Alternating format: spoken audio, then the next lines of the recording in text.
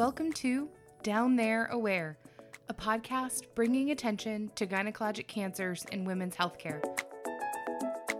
Disclaimer: we cover many topics which some may find uncomfortable, and while we feel it is an important conversation to have, we understand it may not be for everyone.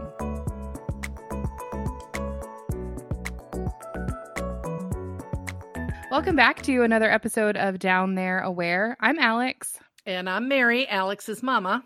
And today we have joining us Mariette Peters. We're so excited to have you in our recognition of Gynecologic Cancer Awareness Month. Thank you for joining us. So tell us a little bit about yourself, Mariette.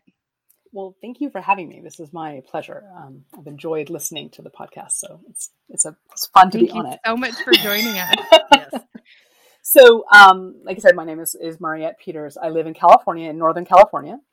Although I've lived all over the world. And I am a 2-time gynecologic cancer survivor. So wow. I was diagnosed both with endometrial cancer when I was 38. And that was 14 years ago. So at that point, that was still a really unusual thing if you didn't have Lynch syndrome to be diagnosed premenopausal. Absolutely. Now, not so uncommon. That's what we're hearing. So that landscape's changed. And then about a year and a half ago, I was diagnosed with endometrioid ovarian cancer. I was, well, depending on how you look at it, I was lucky, not lucky. Maybe not so lucky to get cancer at all. But lucky in the sense that because of the previous cancer diagnosis, they had been keeping a really close tabs on me. Yeah. So when they found the ovarian cancer, they found that at stage 1, wow. Which, as you know, from That's ovarian cancer is really unreal. Unusual. Yeah, yes. It's very rare. And since ovarian cancer is the most deadly of all the gynecologic cancers, that's the one you want to catch early. Right, for sure. So for can sure. You just explain a little bit for our listeners and for me, what is endometrioid ovarian cancer as opposed to just ovarian cancer? So there's a whole bunch of different kinds of ovarian cancer. It's actually, they're now starting to look at ovarian cancer. And when I say they, I mean conventional oncology is now starting to look at ovarian cancer as maybe it's not just one disease. It's actually a multitude of diseases because there's so many subtypes and they're quite differentiated. So you've got the epithelial ovarian cancer. So there's a bunch of types in there. Mm-hmm. And then you have the clear cell. And then there's another one that I'm spacing on right now. Apologies. But the other epithelial, like something like 80% of ovarian cancers are epithelial ovarian cancer. And the most common of those is high-grade serous ovarian. And then there's low-grade serous ovarian, which is quite uncommon. And then endometrioid ovarian, which is also not very common. And endometrioid ovarian means it grows out of endometrial tissue. Okay. Which is most commonly endometriosis. Sure. So do they connect your endometrial cancer with the endometrioid ovarian cancer? So you would think so. And that's why I asked. I'm trying to be clear here. So logically, those would seem to be related. So yeah. So no, my gynecologist was quite clear that these were 2 distinct and separate incidents. Wow. However, when I kept pushing at him, because I'm like, this doesn't make any sense. There has to be some connection. Right. It just doesn't, right? He acknowledged that biologically they were similar. Oh. And he described it as, that my body just has a knack for turning endometrial tissue into cancer cells. Well, lucky you. I'm like, great. How do I get rid of that knack? I don't like that knack. Yeah, to which they responded, well, you just, no, there's no, because it seemed to be kind of a fluke that I got any of them at all. There was no, I don't have Lynch syndrome. I don't, yes, I'm a little overweight, but I'm not overweight enough for them to determine that that's a factor, or for the research to determine that it's a factor. They know so little about it because so little research is done on the gynecologic cancers that it's kind of like, no, I don't know. You're so Yeah. lucky. Well, and that's the reason why we're, trying to get the word out and help people understand that, it's one of the most of the, all of the 5 cancers together, they affect so many women, yet they're so underfunded. They're so under-researched. And so it's just really important. I mean, I had never heard of uterine cancer when I got it. I didn't know it existed. I guess now I assume every part of the body can get cancer, but it was never a thing on the table for me, right? It was never a question. So and you don't have Lynch syndrome either, and you were 32 when right? But still, no, Alex. I'm talking about. I was 38 or 32. Yeah, she has no Lynch syndrome, and she was 32 when she was diagnosed, which that goes against what they tell us. Yeah, that conventional wisdom. Yeah. So the research does need to take place, and there does need to be a bigger conversation.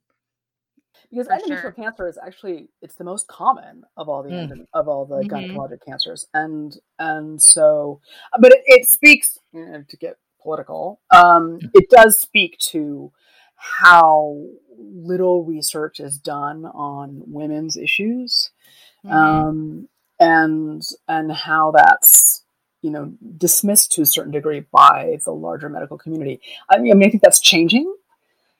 Because there's a lot of people who are really pushing against it. But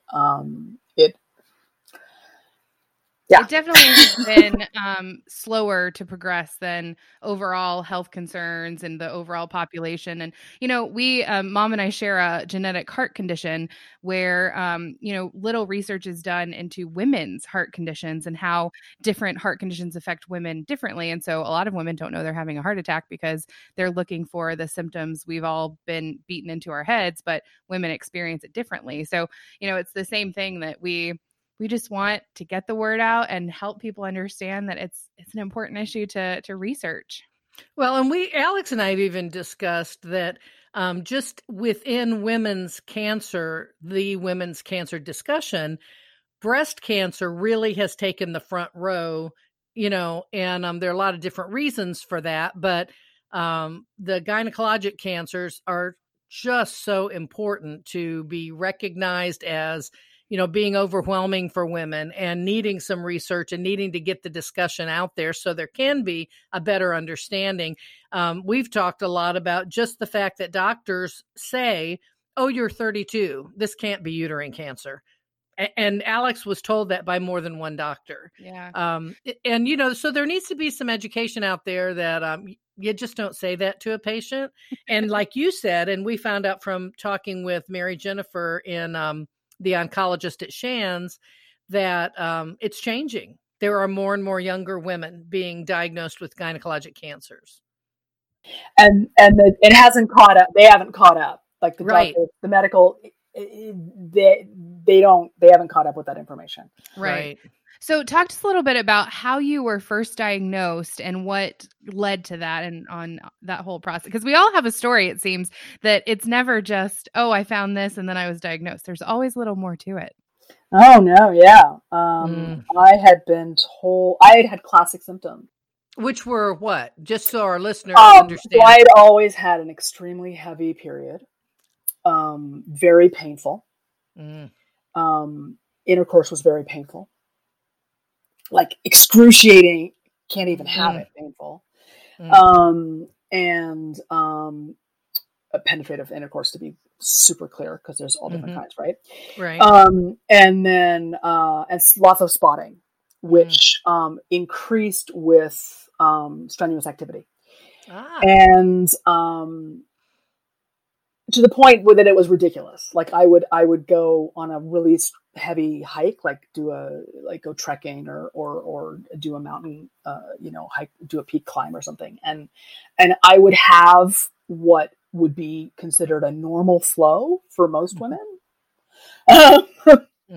And then that period, your spotting. That's my spotting. Yeah. Yeah. And then my regular flow was like, okay, how many super tampons? And then when you were describing like putting the pads and overlaying them, I'm like, oh yeah. I'm not the only one. Yeah, that's familiar. Or those really lovely ones that you wore the belts with. I'm dating myself a little bit, And so your doctors just wrote that off as that you just got the luck of the draw with the periods that way? So it had always been that way. And then I was on birth control. I had been put on birth control at the age of 16 in order to control it. Right. And so I had 10 years of like, it was kind of like, woo, it was, my cycle was controlled. Of course, birth control also increases your risk for endometrial cancer. Right. And then I went off it because I got really into holistic medicine and natural medicine. And I was, eating all organic and vegetarian and the whole, at one point I was a Reiki practitioner. So you tried everything. I tried everything. And then I was like, Western medicine. I don't like Western medicine. They over medicate you. They do surgery at the drop of a hat, I don't know. And then, and so I wasn't going to doctors that often. And then I also did a lot of gig work, which we didn't call it that at the time, but that's what it's called now. And at the time we didn't have, mandated health insurance. So I often would not have health insurance. Right. So, and then I had a history of depression also, which factors in, right? Mm-hmm. And so, finally I got to a doctor. I had a job where I had health insurance, and I saw a doctor who was a good doctor. And at the time I was living in Manhattan, so I think my chances of getting a good doctor were probably higher because of geography. Right. And like doctor density. Mm-hmm. And she took me seriously. That may be a factor. That was probably a factor. And she was young. A huge factor. It was and she was young. And so she took me seriously, and she sent me for an ultrasound. And the ultrasound was inclusive. So I had a couple of ultrasounds. And so she basically said, hey, we think it looks like you've got polyps. Not really sure. What I would recommend is doing a DNC. And then, A, we'll get the polyps out if that's what it is. And then B, we'll have a clearer sense of what's going on. I was like, okay, great. And so when they tested the DNC tissue, when they did the biopsy on the tissue, they were like, oh, you have endometrial hyperplasia, abnormal hyperplasia with atypia, which is the stage immediately prior to developing the cancer. Right. And so I was like, huh, what? And she's like, well, the standard of care is to have a hysterectomy. And I was like, I'm 38. I mean, no, I don't, and I never wanted children. So this is what makes my story a little unique. And then I'm not a woman who ever wanted children. And it just wasn't something that I didn't feel it biologically, and I didn't, and I just didn't, I wasn't interested. But I also didn't want to lose a major organ. Like, I had it in my head that, I'll be less whole, right? If you take out my, I don't want that. And the US, they they're so keen on surgery and chemo and radiation and stuff. And I'm like, there must be a different way to do it. Somebody must be doing this differently. This must not be the only answer. And then and she was like, well, they're starting to do trials with Magestrol. This is the very beginning. There were two, like 3 trials that have been done in other countries, like in Japan and Germany, with it. We can try you on that and see what happens. I was like, great. Yeah. So I took the Magestrol, which for those who are listening who don't know what that is, that's a synthetic progesterone, which is they think that they speculate that most endometrial cancers are caused by excessive estrogen in the body, and so if you it's basically a hormone imbalance, right? So if you treat it with progesterone, then that helps to bring things back into balance, and it can reduce the expression of the cancer cells and actually sort of scroll it back. Yeah. And so I was like, fantastic. And then so I started it and got really sick. I had heart palpitations. I had shortness of breath. I had when the fine print on the thing where they say these are really rare side effects, but if you get them, it's like that was that. Oh, wow. So I said, okay, well, what if I did this with, what if I did bioidentical hormones? And I had a holistic MD. My regular internist had studied integrative medicine as well as being an MD. And so she put me on bioidentical hormones. We tried that instead. And then I was doing acupuncture twice a week, so I was doing all this stuff. Mm-hmm. Herbs, all kinds of things. And then 3 months later, we went and did another DNC to see if it had, where I was at. And I had cancer cells at that point. Oh, wow. So, and she was clear. And at this point I was seeing a gynecologic oncologist. I had been referred to a gynecologic oncologist immediately, even with the hyperplasia, because I had these questions about alternative treatments and stuff. And my gynecologist was like, I don't know, go see this person. They may know. Right. Yeah. And then, so at that point, she said, well, I'm enrolling for a trial on Megace if you want to try it again, the Majestrol. Mm-hmm. And I was like, yeah, let's do that. I'll try, cancer, heart palpitations. Yeah. Monitor closely. And she was clear that oftentimes with endometrial cancer or with when you have advanced hyperplasia, there are cancer cells that are already in the body already in the uterine lining at that point, but they're just not picked up in the sample that they biopsy. Yeah. And that's actually, I think, was something, if I remember the statistics, it was something like 50% of people with hyperplasia that progresses to stage 1 endometrial cancer had the cancer cells at the point of the endometrial hyperplasia. Abnormal hyperplasia diagnosis. Mm-hmm. So she was like, did it progress to it or was it already there? We can't really say. Okay. And might the bioidentical hormones have worked? Maybe if it had been caught earlier. Mm-hmm. But who knows? Right. There's no way to know that. So then in the meantime, I moved. Major life change. Yeah. I was living in New York. I moved back to California. Wow. And so I got a new oncologist who was a friend of my oncologist in New York. And so she referred me to him. And he was the head of gynecologic oncology at UCSF at the time. So I thought, okay, I'm pretty good hands, right? Mm-hmm. and he was like, okay, you can stay enrolled in the trial if you want. Okay. But I want you to go down to the library in the basement and please check out, he wrote down some studies for me. He's like, have them give you these studies to read. This is, 2007, right? So it wasn't much available online. Right. And so I took those home. I took the studies home and I read them. And sure enough, I was like, oh, I'm not a candidate for this trial. Not really. Oh, wow. Because, and I think it's changed somewhat now, but I'm not sure. So, at the time, the research that had been done was very clear that for people to benefit, that the Majestrol was effective at shrinking the cancer and reducing the cancer and bringing it back to a state of hyperplasia in a large percentage of cases. However, it's a temporary thing. Mm.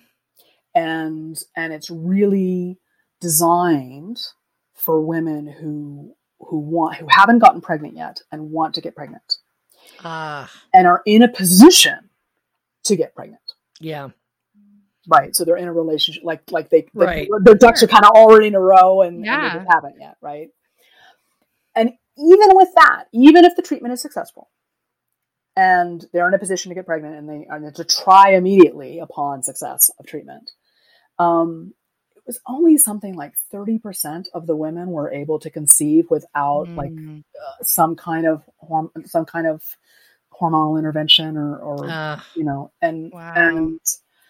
and I was like, A, I'm pushing the upper boundaries age-wise. Yeah. B, I don't really want to be pregnant. I just don't want to lose my uterus. Yeah. And so I came away from that going, yeah, I better get this out. And so I went back to the doctor and said, okay, let's have the surgery. And then I I struck a very hard bargain with him because at the time the protocol was to remove everything, to take the ovaries out, to take everything, regardless of age. And I said, no, I'm still using them. Like, they may not be working that effectively, but I want to. But they're still doing something. Doing something, and I really, if we can avoid my going through surgical menopause at the age of 38, on top of everything else, that'd be really great. For sure. And he was like, so I had to push really hard, and so that's a lesson to all your listeners. It may be an unpleasant conversation, it may be difficult, but you need to push hard for what you think is right for you and your body and your treatment. Trust your gut. Trust your gut. Just and he struck a deal with me, and he said, okay, if I get in there and the ovaries look fine, then I'll leave them. But if it looks like there's anything even remotely suspicious, I can take them out. And I said, well, that's fair, right? Yeah. And the first thing he said to me after the surgery was that I had beautiful ovaries. I was a prime candidate for egg donation. And I was like, well, except for the age thing, but yeah. Oh, wow. That is quite a story. And, and it really echoes a lot of what we've heard, and even my own story where you had to fight for yourself. There, were few, if any, medical professionals in your corner who, believed you. It was something that you really had to kind of get the gumption up and do it yourself, which you shouldn't have to, right? But it's wonderful that you were able to do that. So after your hysterectomy, did you have any other treatments, or was that just your main treatment? It was stage 1A, so that was my only treatment. And then they did, we'll just wait and we'll just monitor you closely. So the 2 years of exams every 3 months, and then every 6 months for the next 3 years, and then at 5 years, annual exams. Yeah. And did your exams include PET scans or CT scans, ultrasound? No. Yeah. The doctors that I had at the time, they didn't want to do any of that because, of course, this cumulative radiation is also cancer causing. So if you can avoid doing that, in the beginning, they were still doing smears of the pelvic of the vaginal cuff. And it was a different. They weren't testing for cervical cancer, of course, because I had no cervix any longer. But it was a test there was some other test that they were looking for to see if they could see if there was any kind of abnormalities that were developing at the cuff, because if the cancer was going to return, the cuff was the most logical place for it to recur. Okay. And just so for our listeners, the vaginal cuff, that's what I have too. So when you have a hysterectomy and they remove your cervix, they can't just leave it open. So they seal it up, and that's what they call the cuff. Yes. And so, Mariette, when you were at that point, what led you to the endometrioid ovarian cancer diagnosis? I mean, that it seems like you could have kind of breathed easy, and I did. Yeah, I did breathe easy. I mean, I had all these plans where like, I'm going to overhaul my life because this is, cancer is a symptom and of greater disease in my life. So let's, turn some of that upside down. I did make a number of changes. And then kind of, like you said, breathed easy and was like, okay, I'm fine now. It's years later. And, I went for my annual exams, and then here's a really big lesson for all of your listeners. When you go for your annual pelvic exam, make sure that they also do a rectal exam. Interesting. It is not pleasant. Sure. But it's what saved me. So, wow. Because of where the tumor was, the ovarian cancer tumor was on my right ovary, it was in the back. And so when she went in for the regular just to feel in just on the up and through my vagina, she didn't feel anything. It wasn't until she went in through the rectum and then palpated the area between the rectum and the vagina that she found the tumor. Wow. At that point, it was 13 centimeters. Oh my goodness. Yeah. So there's a lot of room in there for things to hide. Yeah. Right. But what great information to to be able to get the word out, because who would have thought? Yeah. Don't skip the rectal exam. And if your doctor's not offering it or thinks it's unnecessary, insist on it. Yeah. And you can. Mm-hmm. But we've learned from talking with someone else, if the doctor doesn't want to do it, you say, would you mind writing in my chart that you refused to do a rectal exam when I and more often than not, that will get them to do it. Yeah. Just so they don't have to have that kind of, mark on their career. And on the chart notes, it's very important that you get copies of all of your medical records. Yes.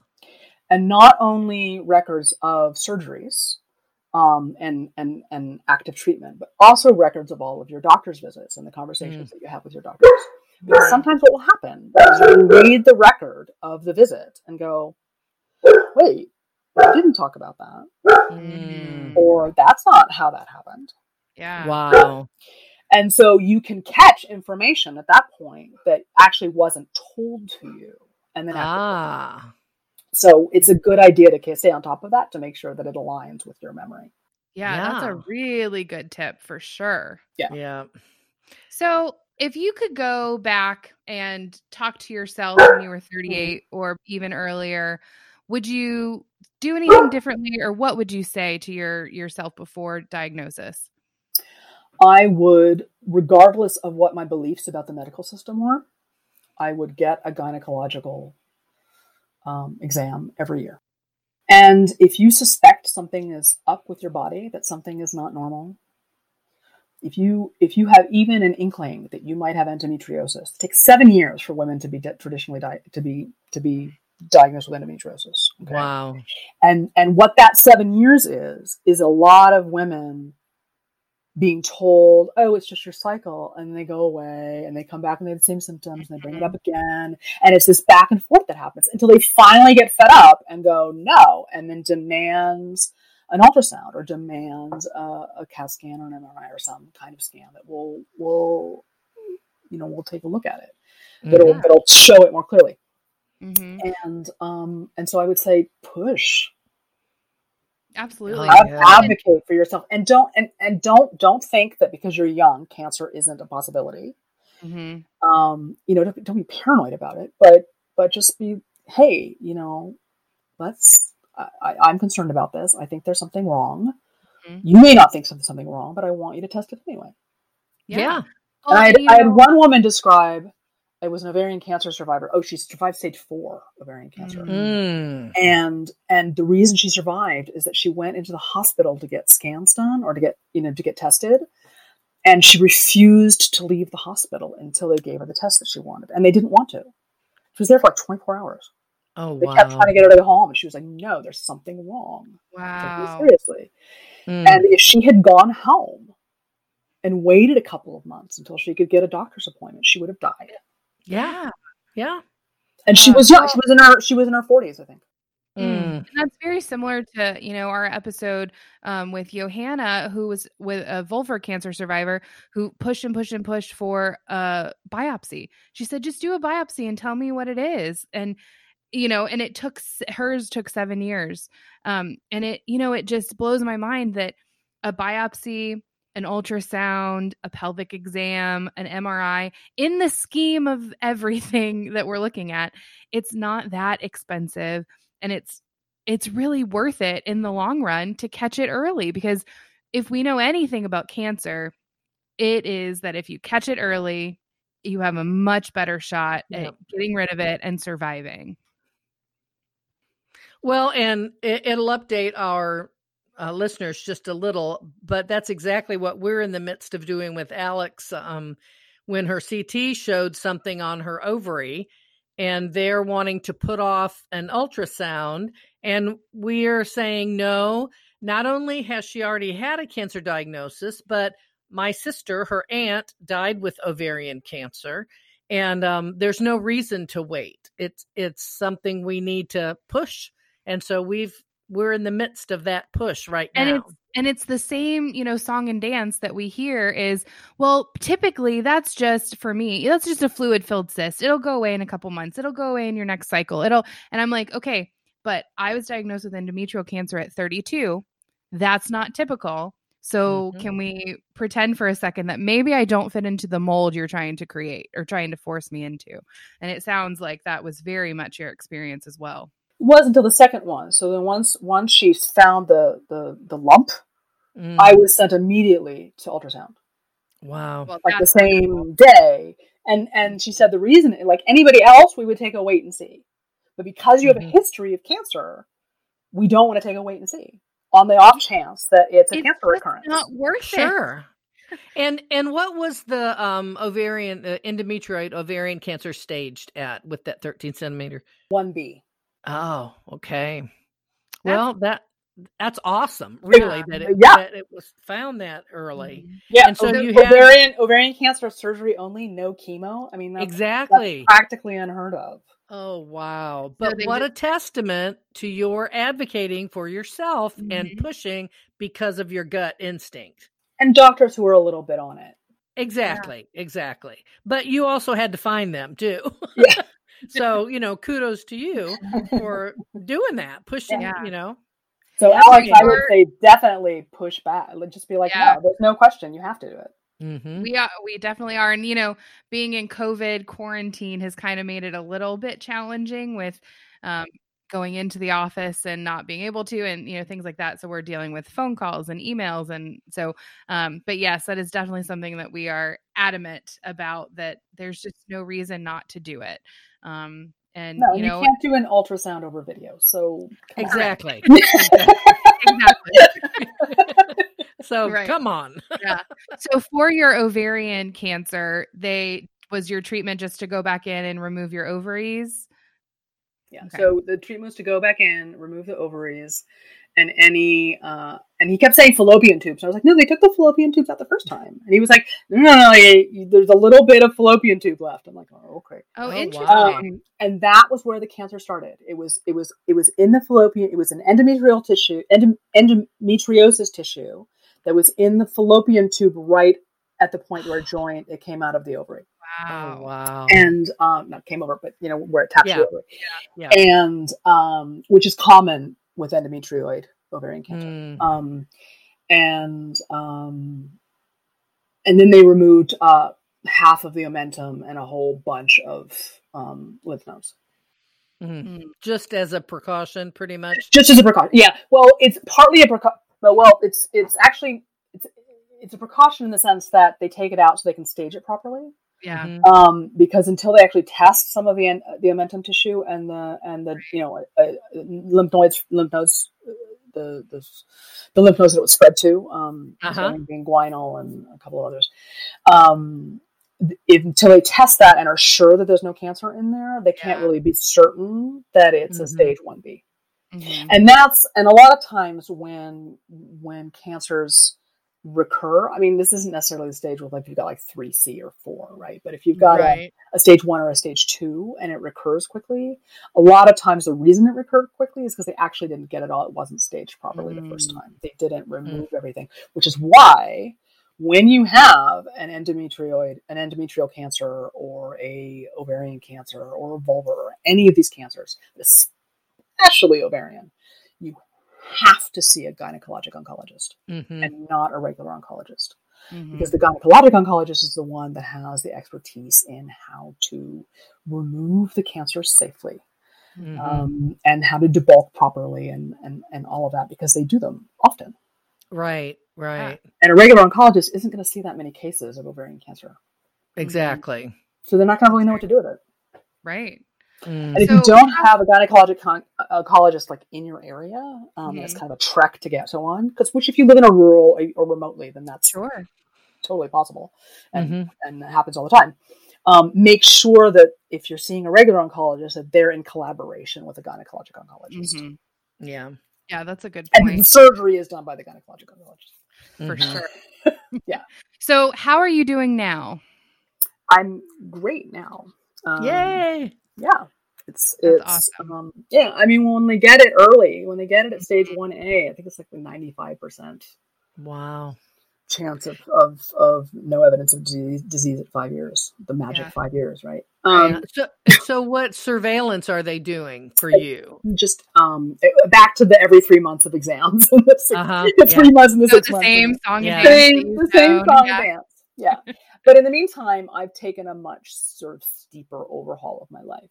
You know, it's sort of like, okay, I had what I view as a related cancer. You know, come again. It's my second go around. It's like, all right, if I don't take that as some kind of message that there's something deeper in my life that I need to look at and change, then I'm missing a huge opportunity and putting myself at risk of getting some kind of gynecologic cancer triple crown. So, they don't want that. So, I mean, you know, I know we're all going to die of something, but you know, and if I'm going to have a cancer recurrence, can we wait till I'm like 90? Like, yeah. And I'm done and old. So I was just asking, how far out from the second surgery are you? So where are you in that surveillance period? Oh, wow. Well, that's great though. Yeah, that's great. The other thing I would really want all your listeners to know, and Alex, this may have been in your experience as well, is, you know, when you get breast cancer and you have a mastectomy and you know, once you've reached a point in your surgery, you know, the 2 or 3 months post-op, you go to physical therapy quite commonly, right? You're very commonly given a referral to physical therapy so that you can, you know, stretch out the muscles and the chest muscles so that you don't, you know, get some kind of weird, shortening of the muscles there and can't use your arm properly. When you get an abdominal surgery, like you do for an endometrial or a ovarian cancer, you are not given any kind of referral to physical therapy or Pilates or anything to rebuild your core muscles. They have cut into your core muscles to remove organs. And then you're like, okay, you're on your own, start walking. And not given any guidance as to how to do proper recovery to rebuild your core so that you don't have things like, well, if you had a vulvar cancer, say, or an ovarian where they left your uterus in, you don't have a uterine prolapse. You don't have issues with incontinence. There's all kinds of things that can happen from having a weak pelvic floor. Yeah, you can have a bladder prolapse. And you're kind of left to your own devices on that one. Well, interestingly enough, Alex and I learned a lot. We have interviewed 2 physical therapists who specialize in the pelvic floor. And we really never had a clue that was a thing. But we learned so much, and we were so excited to be able to share that with our listeners. Both of these physical therapists just had a ton of information. And so that's been real exciting for us. And I'm glad that you mentioned that again, for people to be an advocate for themselves, to be referred to a PT for just that thing. And just, you know, as we were talking earlier, how science and research is behind in a lot of ways for a lot of different areas. 20 years behind of I believe it. So is physical therapy. You know, it's when we were talking with both of our physical therapists, they were sharing with us that, you know, yes, it was a thing, but it really has come to be its own entity, that there are pelvic floor specialists now. And even though they exist, not everybody knows about them. I certainly was not referred to one, you know, which I kind of feel like I should have been, just to get an evaluation, even to make sure that, you know, everything was the way it was supposed to be. I think every woman who has a hysterectomy should be referred to a physical therapist. Absolutely. And I wasn't either, but I had a Pilates instructor that I worked with and we had been, you know, occasionally we'd do private sessions. And so when I was at 3 months, because I had the laparotomy, I didn't have laparoscopic for the second one because the tumor was too big to remove it safely. And I was like, hey, let's start working. And just slowly rebuilding. And it took a long time. Wow. Yeah. Wow. Well, I wish, I know we're kind of running into a longer time, but I would love to hear, you talked about how you do some coaching. And I would love to hear a little bit about that. And I'm sure it could benefit our listeners to hear, what you do, how you got into it, how you find a coach in your area if they're looking for somebody. So could you help us with that? So I'm working now as a cancer coach. One of the things that I felt really strongly after my first cancer treatment was I really wanted to help give back to other people, especially women who had cancer. And I didn't really, I sort of did it partially, but not wholeheartedly. And then the second time around, I was like, okay, I'm going to do this. Yeah.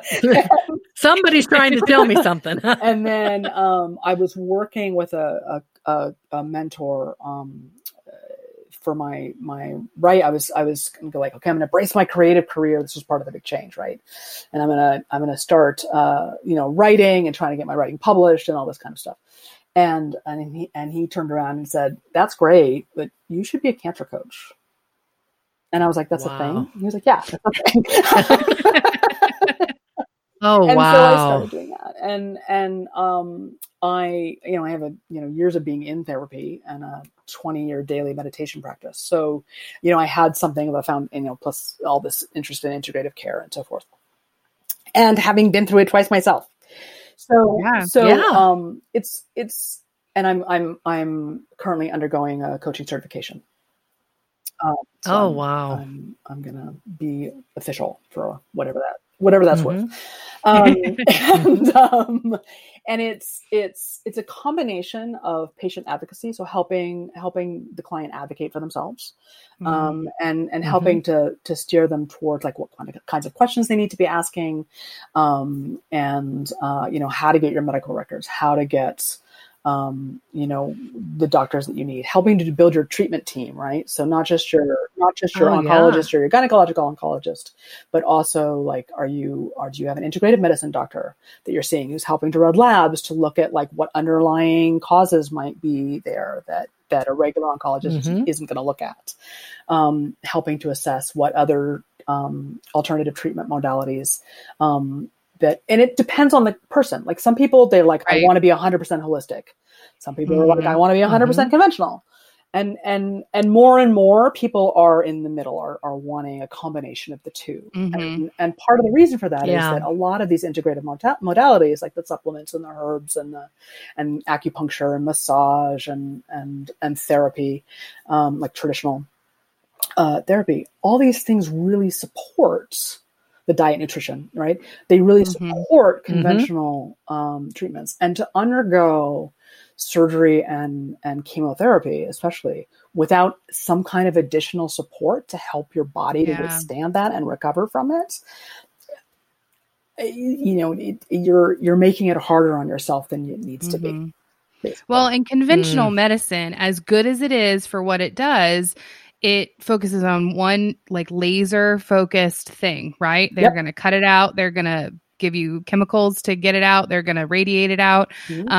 But we're whole people. And so having a therapy, having physical therapy, having meditation, or, like you said, massage or acupuncture, all of those things, we're a whole person. And so it's awesome that you're able to help people kind of, see their menu of options and pull together what will help them best survive their cancer. Right. And then also really helping people with the mindset pieces, like helping to develop sort of, like more humor, more positive mindset, but not like, oh, I'm going to be really positive and pretend nothing bad's happening.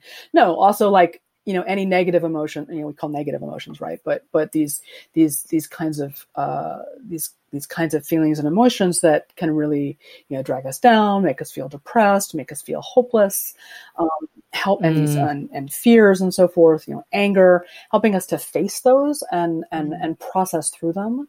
And then if you need like really deep, like trauma intervention, then referring you to a therapist who's really, qualified to help people process through that. And then, basic stress reduction, all these kinds of pieces, diet, interventions and finding all of that. So yeah, that's what I do.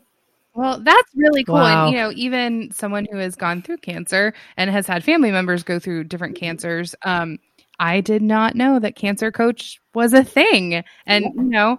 and for, Mom and I have talked about how great it has been for me that Mom has been able to advocate for me and kind of be the bad cop in some ways where, if she needs to push really hard, I don't have to have that kind of relationship with my doctor. It would have been really great should I not have her to know that there's a coach who can kind of be that person, that you can maintain that relationship with your doctor, but you can still get the care you need. Absolutely. Yeah. I can be on FaceTime like during an appointment and be like, Yeah. I love that exists. I think that's awesome. And I think it's really wonderful that you turned your story into something so positive that can help people. I know that's what Alex has done in starting this podcast. Just being able to take what you've experienced and help others with it. There's just nothing better, to have a good outcome from what happened to you. Have it mean something. Have it be able to be of benefit to other people. Absolutely. That is just so wonderful. I am so happy that you were able to carve some time out for us today. And yes, thank you. We're just so looking forward to continuing conversations and really getting the word out about Gynecologic Cancer Awareness Month. So thank you, Mariette, for joining us. We just appreciate you so much. Thank you so much for having me. I appreciate you guys as well. You're doing such amazing work. It's wonderful. Oh, thank you. Thanks for listening to this episode of Down There Aware. Remember, we are in Gynecologic Cancer Awareness Month, this month of September. And today, September 14th, we are wearing purple. So if you are listening to this on the 14th, be sure to wear your purple, take a picture, and tag us on social media, Instagram, Facebook, and Twitter, all Down There Aware. And don't forget, we're raising money for the Foundation for Women's Cancer, and that is on our Facebook page. So go ahead, go over there and give what you can. We would really appreciate it. All of that money is going directly to the foundation through Facebook. And as a special bonus, Mom and I will be donating $1 for every listen we get this month. No matter which episode you're listening to, if you listen to it in the month of September, we are donating $1 for that listen. So be sure to share the podcast, share the episodes on social media to your friends and family. We really want to raise as much awareness and funding for the Foundation for Women's Cancer. Thanks for listening.